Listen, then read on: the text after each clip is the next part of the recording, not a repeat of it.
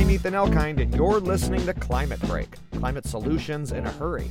Today's solution, restoring coastal wetlands to capture carbon. Salt marshes, a type of coastal wetland flooded by tidal saltwater, can mitigate climate change by sequestering carbon. Here's Kevin Kroger, a biochemist for the U.S. Geological Survey's Woods Hole Coastal and Marine Science Center, to explain how these marshes store carbon. The primary way that happens in a salt marsh is the grass photosynthesizes, and the plant uses the energy of the sunlight to capture CO2 from the atmosphere and form organic matter out of it. So the way that they store carbon over time is they grow quite intense fine root material below the soil surface. Wetland plants are well suited to sequester carbon because they decompose more slowly than upland plants, holding on to carbon for longer.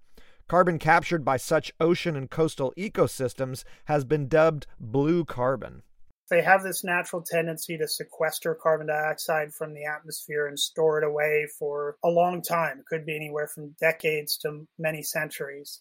Blue carbon is simply the idea that these ecosystems have this climate change mitigation value, and we should put a value on it in order to help promote improved management of the ecosystems and the resource.